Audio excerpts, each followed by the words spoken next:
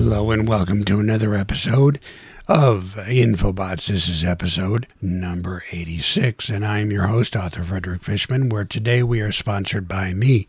So for links to all of my books, apparel, and gear, go to my main Infobots website at Infobots, that's spelled with two T's at the end, Infobots.com. You can also help us out and show your support by visiting our Patreon page at patreon.com/Infobots podcast. And please check out our new educational membership website packed with numerous multimedia elements about the animal kingdom.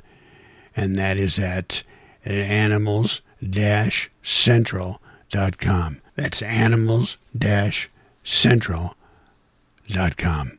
Okay, let's get started.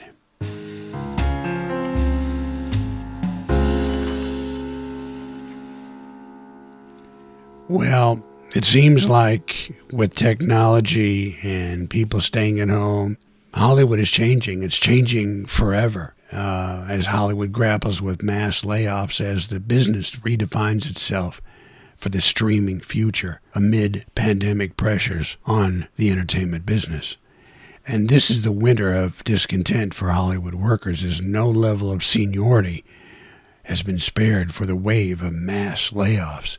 Just recently, Disney laid off 38,000 people. Warner Brothers has been shaken by 2 rounds of layoffs and a wholesale restructuring that have ushered out veterans with decades of service to the Hollywood studio. NBC Universal has rewired the structure of its TV content production and distribution operations, leading to hundreds of job cuts. Viacom CBS has periodically shed bodies by the dozens in the year since the two halves formally tied the knot again in December of 2019. And the AMC networks last week disclosed it will let go of 10% of its workforce, or about 100 staffers. Discovery, Sony Pictures, Lionsgate have also let sizable numbers of staffers go. And Jeffrey Katzenberg and Meg Whitman's short-form video streaming service, Quibi, just shut down after 6 months of much ballyhooed launch in April, leaving thousands of executives jobless. Market analysts see it as a painful but necessary byproduct of change. We've been saying that at some point the studios were going to have to rethink their business models, and now they're actually doing it. Media conglomerates that are shifting focus to direct-to-consumer and subscription-based platforms need a different type of programming, marketing, distribution, sales expertise that has been prized in the modern era. We're shifting to the era of personalization where the consumer is at the center of the business model. And disruption is hitting every level of employee, and it is compounded by the perception that once you hit a certain number of years of experience, it's harder to find the next opportunity.